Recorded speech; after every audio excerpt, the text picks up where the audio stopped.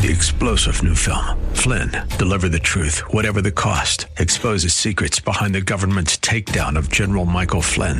Flynn knew what the intel world had been up to. He ordered the first audit of the use of contractors. This set off alarm bells. He told the truth. He was the most dangerous person for Donald Trump to hire. They had to get rid of Flynn. Flynn, Deliver the Truth, Whatever the Cost. Available now. Watch it today. Go to salemnow.com. salemnow.com. The John Steigerwald Show, sponsored by ServiceMaster of Greater Pittsburgh. Demand the yellow van. Portions of today's program may be pre-recorded.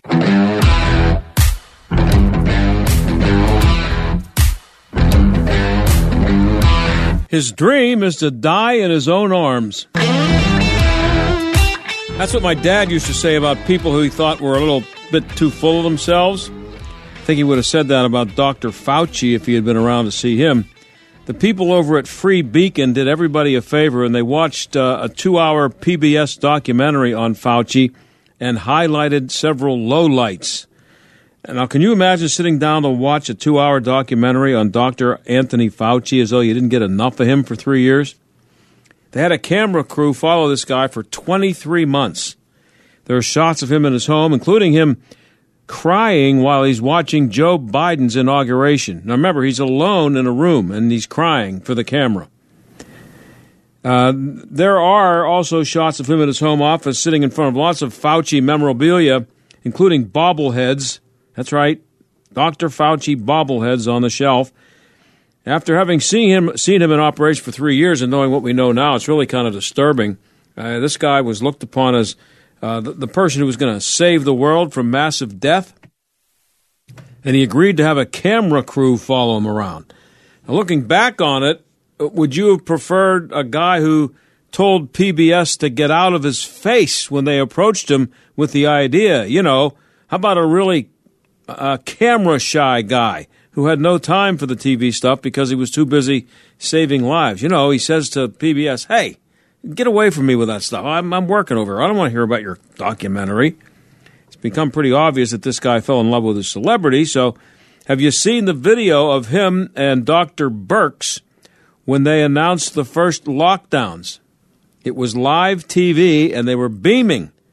And by the way, Dr. Birx is another one. Looking back on those scarves that she became famous for, do you think she went out and bought a closet full of them after they became her trademark, so that she'd never wear the same one twice? Do you think she really got into the idea of people noticing them? Sorry, but I'm guessing she did.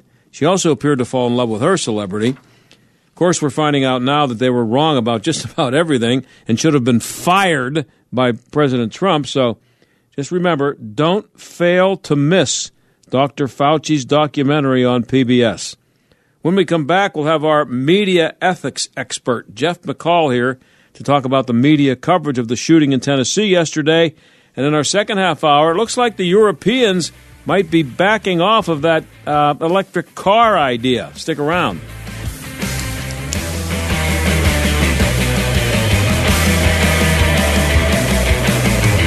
If you're a business owner, imagine getting up to $26,000 per employee. There's still time for business owners to file for the Employee Retention Tax Credit Program. This program is for business owners who continue to pay their W-2 employees during the COVID pandemic. Many businesses qualify and simply do not know it. All business types and industries may qualify. You can claim the credit even if you received a PPP loan. This is a cash payment and not a loan, and can be claimed now. The licensed CPAs and tax professionals at DH Tax and Consulting have been serving business owners across the country for over 15 years. The best part is that until you receive your cash payment, you don't pay us a dime. Our tax credit specialists are available now at 833-ERC-FILE, and your tax payment estimate is quick, easy, and free. That's 833-ERC-FILE to qualify you and your business for up to $26,000 per W-2 employee for free federal aid. Call us now at 833-ERC-FILE. That's 833-ERC-FILE. Lindell. Well, just when you thought it couldn't get any better, Mike Lindell with MyPillow is launching MyPillow 2.0. When Mike invented MyPillow, it had everything you could ever want in a pillow. Now, nearly 20 years later, he discovered a new technology that makes it even better. The MyPillow 2.0 has the patented adjustable fill of the original MyPillow, and now with a brand new fabric that is made with a temperature-regulating thread. The MyPillow 2.0 is the softest, smoothest, and coolest pillow you'll ever own. For my exclusive listeners, the MyPillow 2.0 is buy one, get one free with promo code STAG. MyPillow 2.0 temperature-regulating technology is 100% made in the USA and comes with a 10-year warranty and a 60-day money-back guarantee. Just go to MyPillow.com, click on the radio listener square to get the buy one, get one free offer. Just when you thought MyPillow couldn't get any better, MyPillow 2.0 gives you the best pillow ever. Enter promo code STAG or call 800-716-8087 to get your MyPillow 2.0s now. The word is out.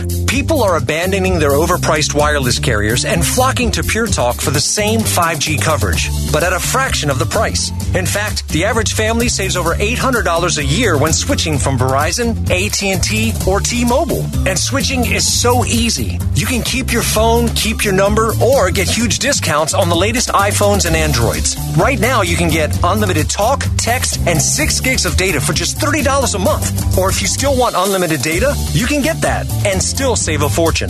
So make the switch and get the same coverage as the big guys, but at half the price. Go to puretalk.com, type in your address to find the coverage at your home, then enter promo code HALF-OFF, and you'll save an additional 50% off your first month. That's puretalk.com, promo code HALF-OFF. Switch to Pure Talk and get unlimited talk, text, and 6 gigs of data for just $30 a month, because Pure Talk is simply smarter wireless. My son Finn was born with congenital heart disease. He ended up spending about the first 8 months of his life in the hospital. During that time, he endured 10 surgeries, including an open heart surgery. Starlight Children's Foundation has played an important role in my family's life. For 5 weeks when he was a baby, Finn lived in a Starlight Hero wagon.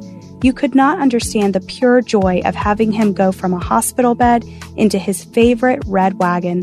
Starlight doesn't just give items that hospitalized kids can use to keep themselves happy, but also memories, moments, and experiences which are so needed in times like these. They allow sick kids to just be kids for a little while. The support that Starlight provides to families like mine is an integral part to creating happiness at a time when there's very little to be found. Learn more about how Starlight Children's Foundation brightens the lives of sick kids by visiting starlight.org today. This is the John Steigerwald Show on AM 1250 and FM 92.5. The Answer. Well, there are a few things worse than a school shooting, and there are a few things easier to predict than the reaction from liberal politicians and the media after one. We're seeing it now after the shooting yesterday in Tennessee. Jeffrey McCall is a professor of communications at DePaul University. He's a media critic for The Hill, and he's a regular guest on this show, and he joins us now. Jeff, thanks for coming back. Great to be with you, John. So, any surprises for you in the media coverage so far? No, as you said, this was easy to predict. And in fact, as soon as I heard about the tragedy yesterday, I could have almost predicted, the sources from which the excuse-making would come and the demonization would come. And it came, predictably from the White House and left-wing politicians and people who would, I think, be easily to pick out as left-leaning in the media as well, from the Washington Post to ABC to various places. And it's really sad to think that in the midst of a tragedy like this, that you've got people who would exploit that tragedy for their selfish and petty political reasons. But again, it's not surprising at all because it happens all the time. And I just wish we could get away from this kind of nonsensical bashing of each other when you have these things happen. And, one of the things I think is weird is, I think as a society, again, most rational people look at these kinds of events, these tragedies, as evil. And they label it as evil. And they label it as evil regardless of who the perpetrator is. And in the relativism of today, which is being practiced, by the left-wing media, or as we call it, the establishment media, that relativism is damaging because they don't look at a school shooting as perpetrated by an evil person. They make a decision on how to cover it based on the perpetrator's sex or race or age or some demographic category. And I don't think we should be defining how we cover an event like this based on who's doing the shooting, because anybody who's going to go in and shoot up a school is evil, and it deserves to be covered as such, rather than to overlook, certain aspects of a person. And keep in mind, we had a school shooting earlier this month in Denver, and it turns out there wasn't as much tragedy as we saw yesterday in Tennessee, but there could have been. But think of how muted that coverage was about the school shooting in Denver, because it turns out it was an African-American assailant. And I think that we should not be making decisions or holding back coverage based on the identity of these people. Well, and I just think, one other thing. There is a time and a place to discuss, what should be done with guns, whether we want to regulate them, how much we want to regulate them, how much they're a factor in today's society, and all that sort of thing. I mean, I understand that, okay? Basically, I'm a supporter of Second Amendment protections and the right to self-defense, but I'm not saying you shouldn't have that debate. But my sense, though, is we should not only have that debate when people think they can use the emotion of tragedy to try to make their political points, because that's exploiting the deaths of these poor people in Tennessee who lost their lives in a callous display. And that's what we saw from Karine Jean-Pierre yesterday on the podium at the White House press room, and we even saw it from the president, who was calling for an assault weapons ban. And here's the thing. The assailant in yesterday's situation, the perpetrator, okay, the evil person, let's just say they had not had an assault weapon, okay? But do you think that they might have still wanted to cause harm to the people in that school? And I would say yes. And keep in mind that we've had terrorists kill people with vehicles. We've had terrorists, kill people with planes. We've had terrorists kill people with bombs. Timothy McVeigh had no guns. Okay? Right. People need to keep that in mind. And so I just think if you want to have a discussion about what to do with gun violence in the United States, let's have it, but let's not exploit tragedies every time we get an opportunity to try to make shallow points. And also, it almost guarantees that people aren't going to take you seriously anyway, because they know you're doing that for rhetorical exploitation. Yeah, and there's probably less chance of having a rational, productive discussion about the whole thing, about guns and mental illness and why it happened and everything else that goes into it, the day after or the day of it happening. That's just not the good time to talk about it from a personal standpoint, but from a media standpoint of doing in-depth analysis. You just, how about just reporting the story for the first 8 hours of the event, rather than within 15 minutes starting to throw out things about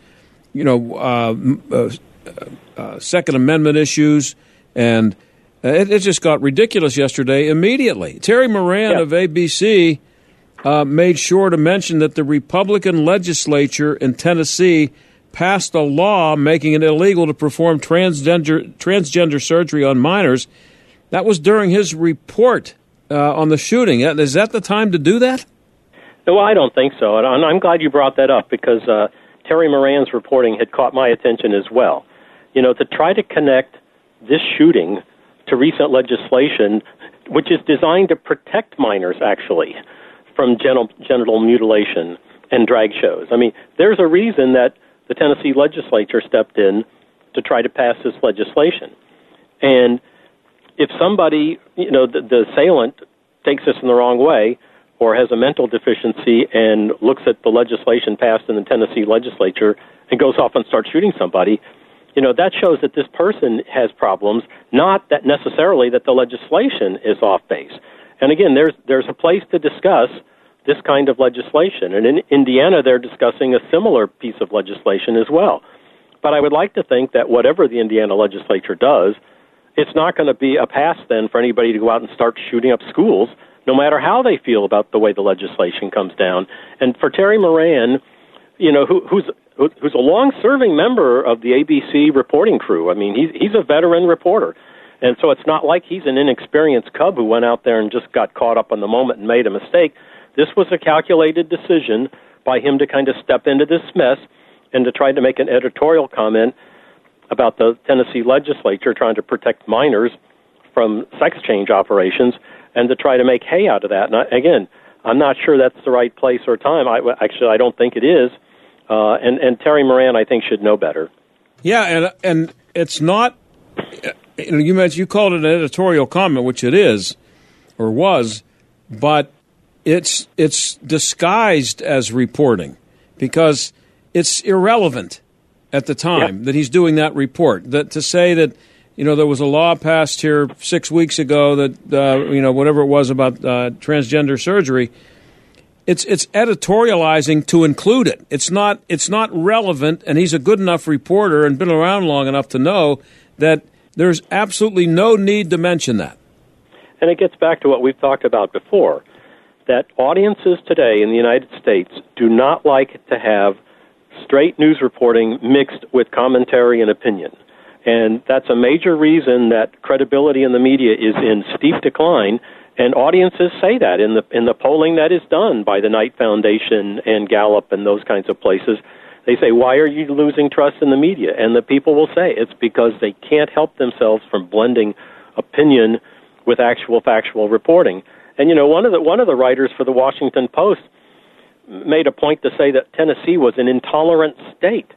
I mean, that was his conclusion to the result of this tragedy. And I'm thinking, well, he's trying to connect the legislation from the Tennessee legislature as well, dealing with transgender students and whatnot.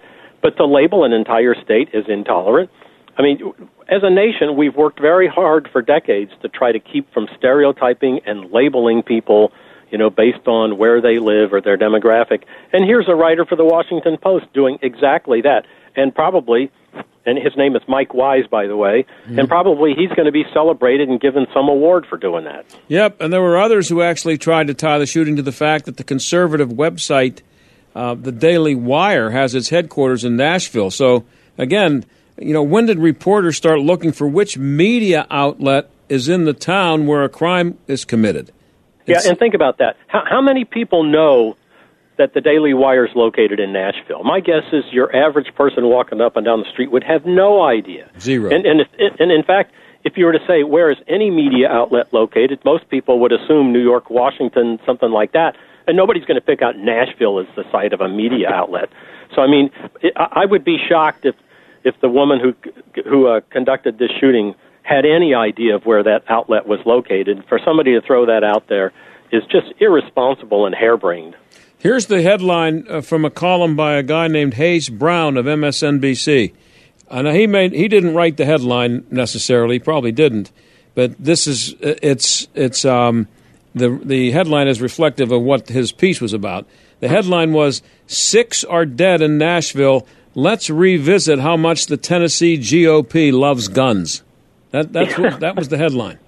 Wow. They by the way, they got rid of that. It was up on their website, and I guess enough people didn't like it that they took it down. There's a different headline now. Well, as well they should, but in reflecting on that original headline, here's what I would say. Whoever wrote it is surely reflecting on the content of the piece, for one thing.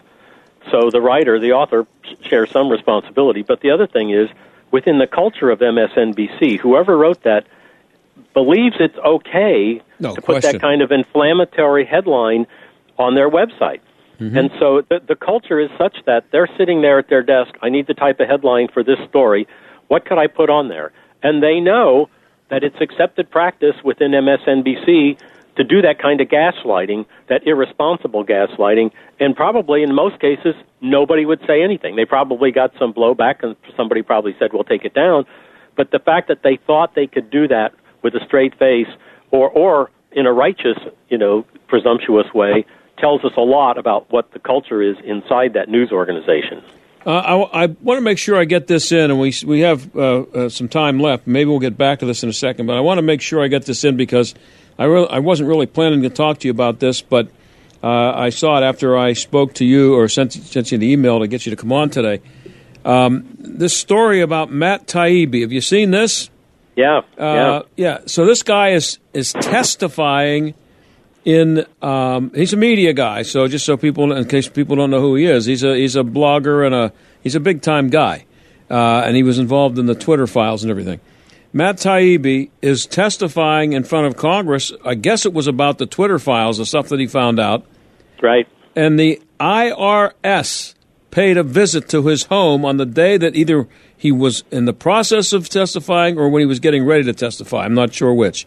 That is about as scary as it gets, isn't it? And that's a media. This is a media guy.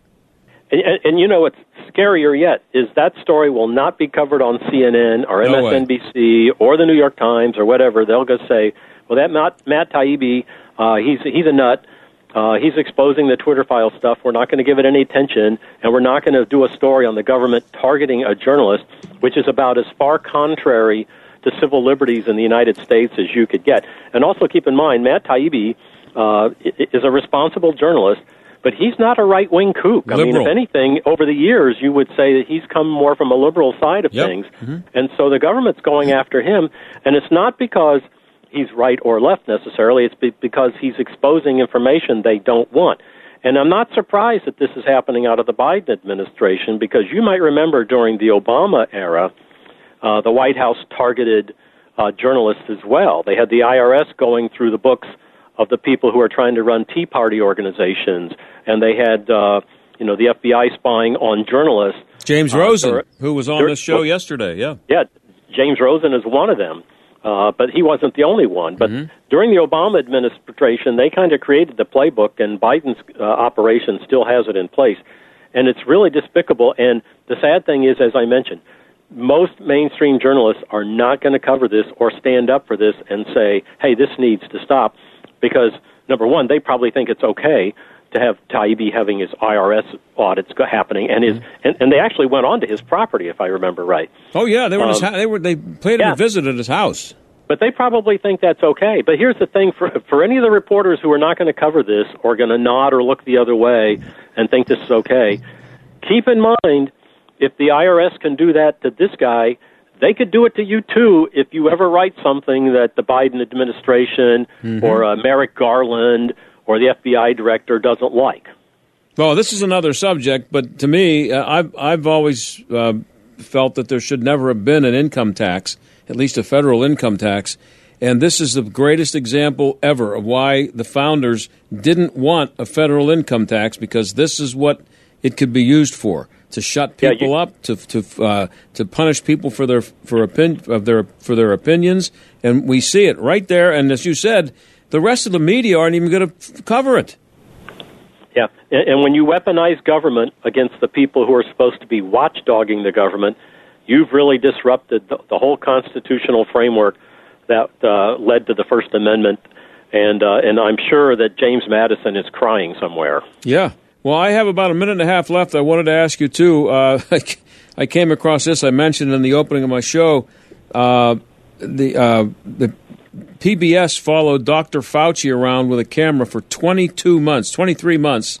Yeah. They have a 2-hour documentary coming out on him. How balanced would you expect that to be? Not at all. That they would do it at all shows that they're going to fawn all over him, that this is going to be fawning coverage. And I must say, too, that Dr. Fauci would allow this kind of film to happen, that he would allow film crews to follow him, shows that he's pretty self-absorbed, which demonstrates at a certain point that every decision he's made over the last 2 years has been done with an eye on the optics and the PR value of what's going on. And when the nation has such an insane obsession with celebrity, and here's Fauci, a research doctor and career nerd, who's on late-night television and getting bobbleheads made about him, and he's wallowed in all of that. Yeah. And I must say, I don't think he can think straight and make rational decisions if he's always looking for a PR angle or for celebrity boost. And that's very sad. Well, that's what I said in my open, Jeff. Exactly, the opening line. I said his dream is to die in his own arms, and I was talking about Fauci. That was what my dad used to say about people who he thought were a little bit too full of themselves. What I said was, and I'm out of time, but what I said was, if this guy is serious, he's trying to save the world from mass death. He says to PBS, hey, leave me alone. I got work to do. I don't want to get your camera out of here. He loved it. Absolutely. Yep. Hey, Jeff, I'm out of time, but I love having you on. We'll do it again soon, I'm sure. I'll look forward to it. Thanks for everything. Okay, thank you. That's Jeff McCall from DePaul University. We'll be right back.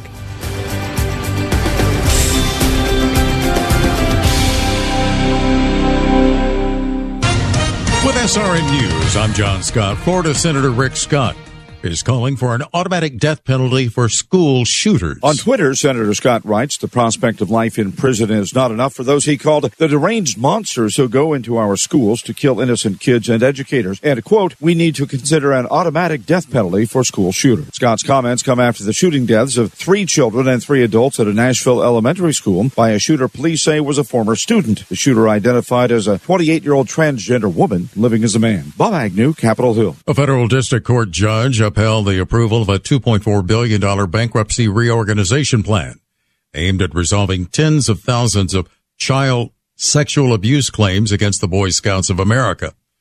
That plan would allow the Irving, Texas-based Boy Scouts of America to continue operating. This is SRN News. People ask me sometimes, Lance, I'm worried about my finances and I feel bad because I shouldn't be worried, right? I realize that inflation is going to be eating up money. I've got to do something to get around this crazy stock market and Biden's spending spree. Gold has, since the beginning of time, been the resource that God's people have relied on. The silver is mine and the gold is mine, is what the prophet Haggai said during a time of great shaking.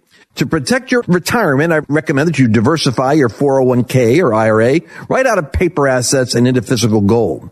And the best way to do that is with Gold IRA from the Birch Gold Group. I want you to text the words FAITH, F-A-I-T-H, to 989898 and get a free info kit on gold IRAs. There's no strings attached to this, so just text FAITH, F-A-I-T-H, to 989898 and see what I've discovered here about gold and its ability to stabilize your investment and create a storage of wealth for you in unsteady times. AM 1250, The Answer. Brandon Tatum. Breaking news and what to make of it. On the next Austin Tatum Show, we need to have a productive conversation on protecting these kids in schools. Banning AR-15s isn't the answer. Why can't we put police officers at the door of these schools? How is this so difficult? And we're putting our babies in harm's way, but yet we're crying about AR-15s. Let's talk about it more on the next Austin Tatum Show. The Officer Tatum Show, tonight at 7, right before Charlie Kirk at 9 on AM 1250. The Answer. Hey, John Steigerwald here for Johnny and Jesse Samick, my friends over at Service Master of Greater Pittsburgh. When disaster strikes your home or business, demand the yellow van. Fire, water, or mold, Service Master's technicians are trained and equipped to get you back to normal fast. Even when dealing with insurance, you have a choice who repairs and cleans up the mess. Make sure you demand the yellow van. Call Service Master of Greater Pittsburgh. Demand the yellow van. Call Service Master. Spring cleaning is upon us, but there's one meaningful box that you don't throw away when cleaning out your closet. It's the box filled with your family's important videotapes, film reels, and photos. Hi, I'm Adam Baselogger. And I'm Nick Mako. We started Legacy Box over a decade ago to help families organize and update their analog media to digital. Legacy Box is simple and easy. It works and is safe. Over 1 million families have trusted Legacy Box. And Legacy Box has been featured in Good Housekeeping, The Today Show, and Rachel Ray. Legacy Box is like magic, converting your shoebox of memories to the cloud or thumb drive, ready to watch and share. Declutter your closet by digitizing your media. Become more organized and accomplished, knowing your family's recorded past is safe forever. Take advantage of our spring cleaning sale going on now. It's the easiest task to check off your to-do list. For a limited time, you can get started for just $9 a tape. Visit legacybox.com/LBox to get our $9 sale. That's legacybox.com/LBox to get our $9 offer. legacybox.com/LBox. AM 1250 and FM 92.5. The Answer. WPGP Pittsburgh. W223CS Pittsburgh. A division of Salem Media Group. Listen on the Answer mobile app, smart speakers, TuneIn, iHeart, or Odyssey. AM 1250. The Answer. Weather. Partly cloudy skies expected for tonight. We'll see a nighttime low of 28. Mostly cloudy skies tomorrow. It will be breezy in the afternoon with a couple of late night showers, the high 53. Tomorrow night, cold, breezy with showers of rain and snow, then a flurry. A burst of heavier snow can reduce visibility and cause slick spots, the low 23. Mostly sunny Thursday with a high of 47. With your AccuWeather forecast, I'm Drew Shannon. The John Steigerwald Show, AM 1250, The Answer. So, have you bought an electric car yet? Chances are pretty good that you haven't, despite all the ads you see. 99% of the cars bought last year were not electric. But still in some places like California in 2035, you won't be able to buy a new car unless it is electric. And that's the plan in Europe, too. But some countries over there seem to be starting to rethink that. H. Sterling Burnett is the director of the Center on Climate and Environmental Policy at the Heartland Institute, and he joins us now. Sterling, haven't talked for a while. Good to have you back. Yes, good to be back on. Thanks. So you want to what do you think got into them over there at the European Union? Don't they care about our planet anymore?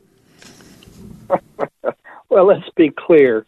It actually is less of a concession than it sounds like. The environmental alarmists are making a big deal out of it.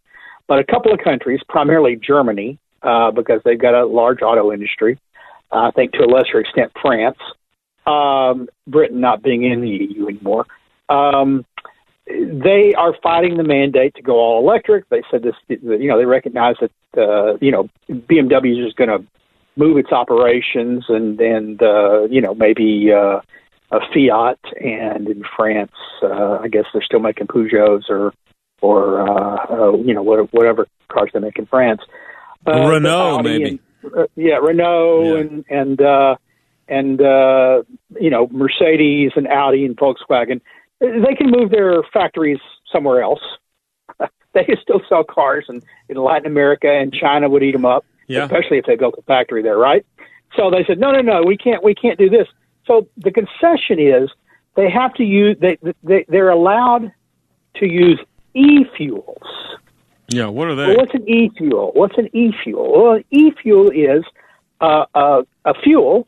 It's not electricity. It's a fuel, but it's produced using carbon dioxide. So basically, you're taking carbon dioxide out of something like, let's say, natural gas, and you're turning it into a fuel, which then is supposedly carbon neutral because, well, you remove carbon dioxide to make the fuel.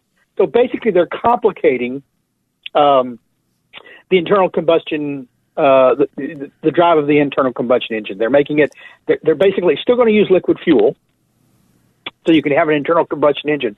But the fuel itself must go through a more complicated, more expensive procedure to be produced because it's not coming straight from oil. Well, is that so?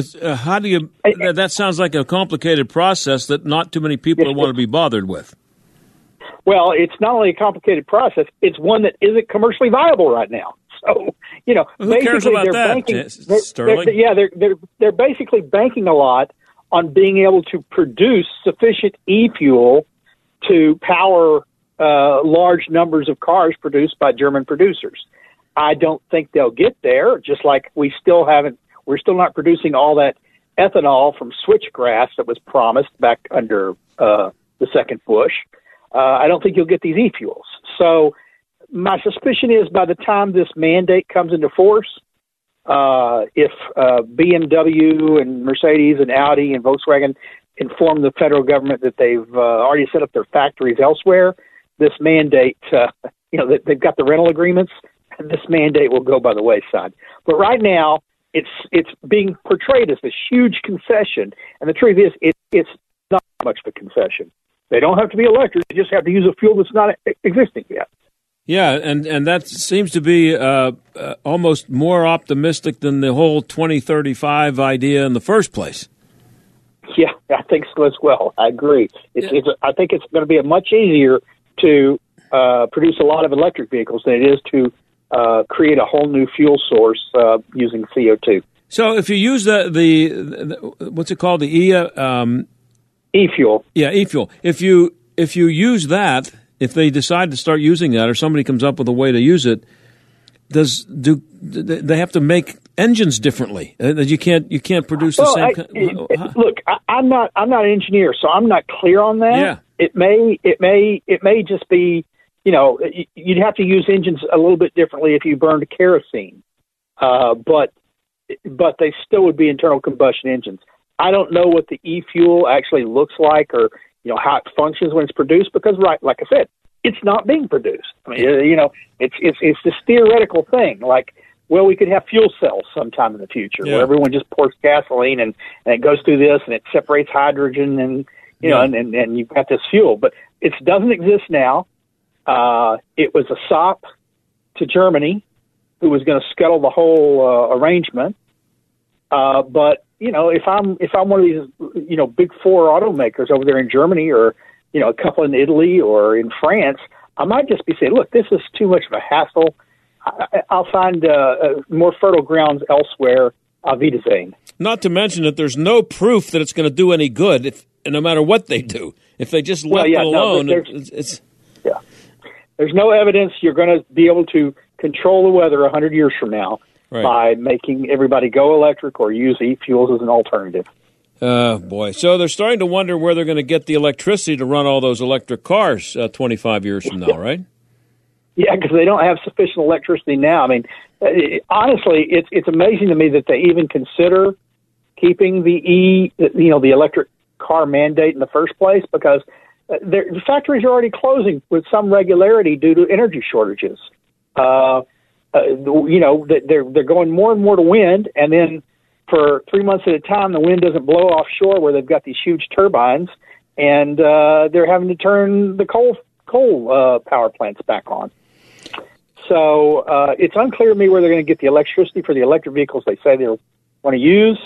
But if it's from coal, well, then you're just shifting your emissions from the tailpipe to the to the power plant. Yeah.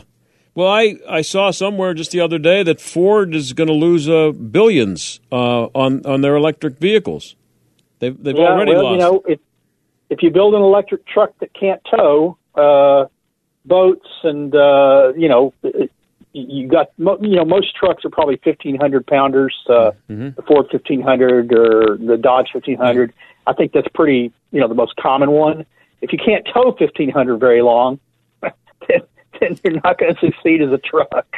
Well, as I said when I was introducing you here, and I just looked it up again today to make sure this was right, 99% of the cars bought last year were not electric. 99%. I think that means it's not exactly catching on yet. Well, ask yourself this. What was the most popular vehicle, and has been the most popular vehicle sold in the United States for probably 20 years running now?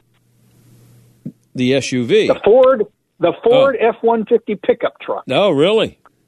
Yeah. Not a single fuel-efficient vehicle cracks the top 10 in sales.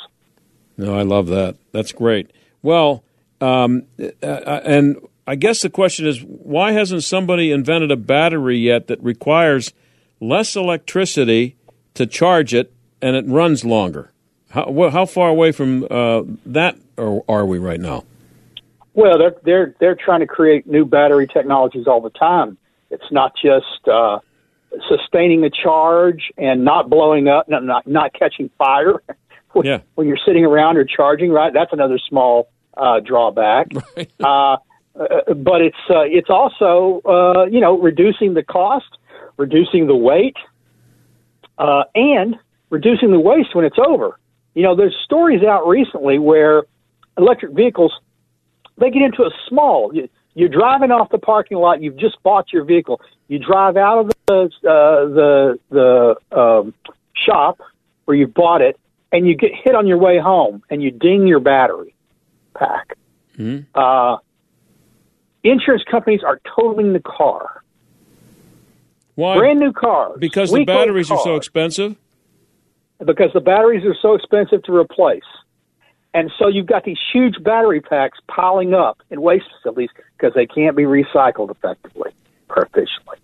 So the batteries, I never really thought about that. So when an electric car gets in an accident, it's there's not much to the car other than the body and the battery. And it's very likely that your battery is going to be damaged if you get in not a major accident.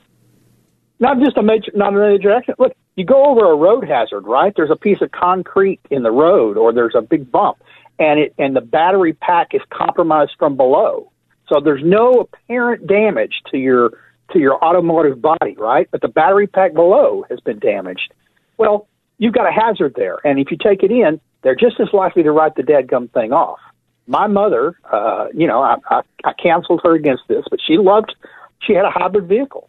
Mm-hmm. And she, to be fair, she used it for many years. It works, but it came time to, just like it would with a gas car, right? It's time to replace in a gas car. It'd be time to replace the engine or the transmission. You've serviced it, but now it's time to replace it. So she took it in to replace the battery pack. Well, we don't do that. You have to take it to the dealer, and she took it to the dealer, and it was going to cost more to replace the battery pack than the car was worth.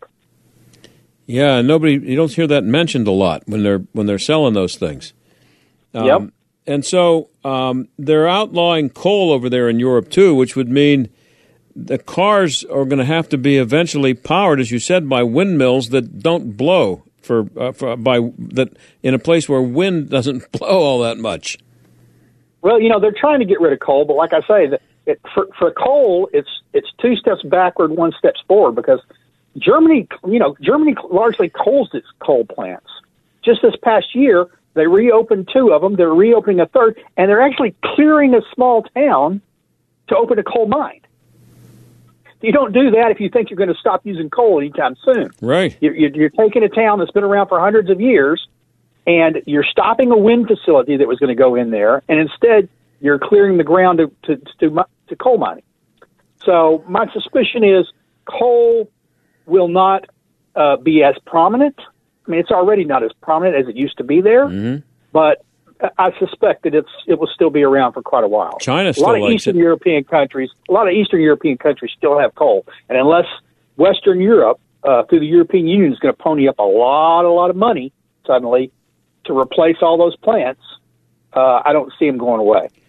And you'd think with everything that's going on over there in Eastern Europe right now that countries would be saying, look, I don't know what it is we're going to have to do, but whatever we have a lot of here in our country, we're going to use that, because I don't want to depend on anybody. If it's coal that we have here, we're digging some coal mines. If it's oil, we're drilling for some oil.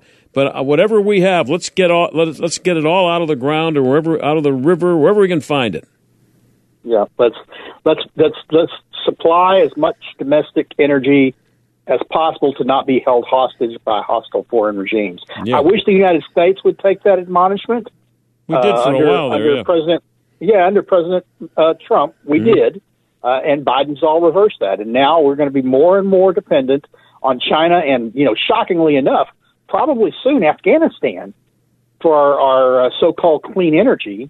It certainly won't be clean hands because we know what they do over there, because Afghanistan has a lot of rare earth minerals, and China's already signed the contract to mine them. Yeah, well, that's nice. We're talking to Sterling Burnett. He's director of the Center on Climate and Environmental Policy at the Heartland Institute. So what are the chances that the same thing happens in states that have decided no more gas-powered cars after 2035? What are the chances that the same thing that's happening in Europe is going to happen to places like California and Oregon? No, we don't have to guess. We've already seen it. Every summer, California has power shortages. Last summer, the power shortages were so bad, Gavin Newsom issued emergency orders to allow fossil fuel plants and diesel generators to keep operating, and directed people not to charge their electric vehicles. Yeah. So it's already happened. This isn't some future dystopian. This is here for places like that, and it's only going to get worse. But to be fair, by the time 2035 rolls around, they may have lost so much population to high cost, high regulations, high housing prices, and limited energy that maybe they can power what's left. Maybe they can power it with the poop. Moonbeams and unicorn farts. Maybe they can power it with the poop on the streets in all the cities over there. They could probably get some energy out of that. Oh, yeah. Well, there you go. Get your methane capture going. So there's a story up at townhall.com about Kamala Harris. She made a trip. She's making a trip to several countries in Africa, but for some reason, the Congo isn't on the itinerary. Isn't that strange? Yeah, especially since the Congo is more critical to our green energy future than any of those other countries, than all those other countries existing combined. What could be going on there? Well, the fact that most of the cobalt produced by the Congo, it's the largest producer of cobalt in the world, that are used in all these batteries and green energy technologies, they're mined using child labor. 40,000 slave labor. Yeah. In mines where kids are dying daily, have lung diseases, aren't going to school. It's awful. I advocate your listeners, you go up online and just type in Congo, Congo cobalt child labor, and look at the images. Don't look at stories. Yeah. Just look at image after image after image of these appalling conditions and these small children being forced into those mines, all to satisfy Kamala Harris's and Joe Biden's green energy dreams. And ironically enough, they are children of color, which is then they're not being called out on it. The liberals are not. It's stunning. I have a feeling the Congo mines aren't meeting their diversity goals. No. And so how much longer can the media, though, get away with not reporting on the connection between electric cars and slave labor in Africa? Because there's a direct connection. Yeah. No, look, to be fair, the media is reporting on it, but it's haphazard. Yeah. Rather than hammering it every day. No, but it's happening under a Republican administration. That's right. You find a story here, you find a story a week later there, you find a story a month later somewhere else. They have a couple of photos, and then it goes away. Yeah. And the next bill comes, the next Inflation Reduction Act, what a laugh that is, comes along, and they forget all about it until, a year later when, like I said, one more story trickles out, and we all shake our heads and go, oh, that's awful, and then we go about our business of checking our new electric car. And see, the thing is, it's a terrible story, but it's a great story if you're a media company. It's a tremendously emotional story that would connect with everybody, and as you said, you're going to see it's out there.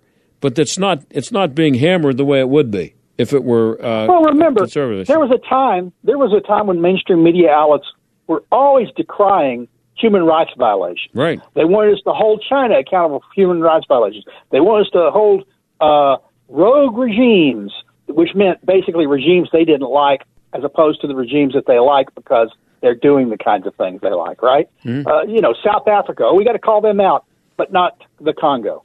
Yeah.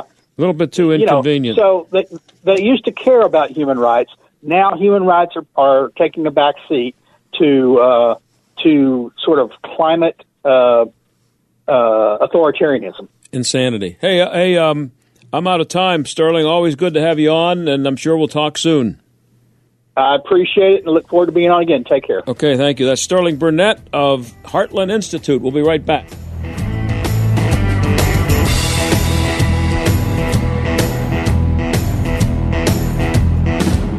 Well, just when you thought it couldn't get any better, Mike Lindell with MyPillow is launching MyPillow 2.0. When Mike invented MyPillow, it had everything you could ever want in a pillow. Now, nearly 20 years later, he discovered a new technology that makes it even better. The MyPillow 2.0 has the patented adjustable fill of the original MyPillow, and now with a brand new fabric that is made with a temperature-regulating thread. The MyPillow 2.0 is the softest, smoothest, and coolest pillow you'll ever own. For my exclusive listeners, the MyPillow 2.0 is buy one, get one free with promo code STAG. MyPillow 2.0 temperature regulating technology is 100% made in the USA and comes with a 10-year warranty and a 60-day money-back guarantee. Just go to MyPillow.com, click on the radio listener square to get the buy one, get one free offer. Just when you thought MyPillow couldn't get any better, MyPillow 2.0 gives you the best pillow ever. Enter promo code STAG or call 800-716-8087 to get your MyPillow 2.0s now.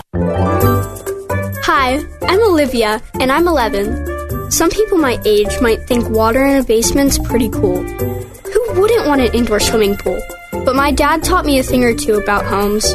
You mean all those times I talked about waterproofing? You were actually listening? Absolutely. I'm like Alexa. Okay, so how does J&D waterproofing protect your home? By keeping water out of the basement so it doesn't compromise the structure of your home. And? By not giving yucky mold and mildew a place to grow. Pretty good. Dad, I wasn't finished. Oh, sorry. And J&D waterproofing can save you money. Do tell. By saving you from having to replace your basement appliances from water damage. I couldn't have said it better myself. Got water problems? Don't cry. Call 1-800-VERY-DRY. J&D waterproofing. 1-800-VERY-DRY. My son Finn was born with congenital heart disease. He ended up spending about the first 8 months of his life in the hospital. During that time, he endured 10 surgeries, including an open heart surgery. Starlight Children's Foundation has played an important role in my family's life. For 5 weeks when he was a baby, Finn lived in a Starlight Hero wagon. You could not understand the pure joy of having him go from a hospital bed into his favorite red wagon. Starlight doesn't just give items that hospitalized kids can use to keep themselves happy, but also memories, moments, and experiences which are so needed in times like these. They allow sick kids to just be kids for a little while. The support that Starlight provides to families like mine is an integral part to creating happiness at a time when there's very little to be found. Learn more about how Starlight Children's Foundation brightens the lives of sick kids by visiting starlight.org today. This is the John Steigerwald Show on AM 1250 and FM 92.5. The Answer. This has nothing to do with what we've been talking about or anything that's going on in the world today, but I've been talking to a guy named, I've been communicating with a guy named Tim Haggerty. I want to get him on the show. He's written a book called Tales from the Dugout, 1001 Humorous, Inspirational, and Wild Anecdotes from Minor League Baseball, and I'm going to have him on in the next day or two. But it reminded he's working in El Paso right now in a minor league town, and he's going to come on and hope to tell you some really good stories. I got a real quick one. They had a PA announcer in El Paso. I was doing the games for the Lafayette Drillers of the Texas League, and this PA announcer would do running commentary during the game. He would say, "There's Ducky Crandall, the Drillers trainer coming out. He hides his equipment under his shirt because he was kind of fat." And he said, and he welcomed me to the game. Said, "John Steigerwald's here with K, whatever it was, station. Nice to have you here, John." Everybody, polite applause. And then he said, "John, we called your home, and a man answered. Thought you might be interested." This is who the PA announcer was at the ballpark in El Paso. So this guy wrote about him a little bit, too. We'll talk about that in the next couple of days. John Steigerwald Show is a production of Salem Media Group and sponsored by Service Master of Greater Pittsburgh. Demand the yellow van.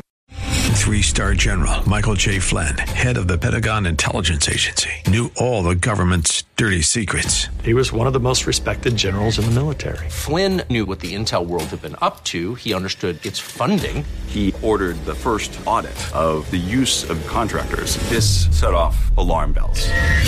The explosive new documentary, Flynn, Deliver the Truth, Whatever the Cost, uncovers the facts behind this scandal. Flynn told the truth. He was the most dangerous person for Donald Trump to hire. I find out the worst enemy that I'm going to face in my life is right here in America. They took my assessment and they wanted me to change it. And I was like, I'm not changing it. They had to get rid of Flynn.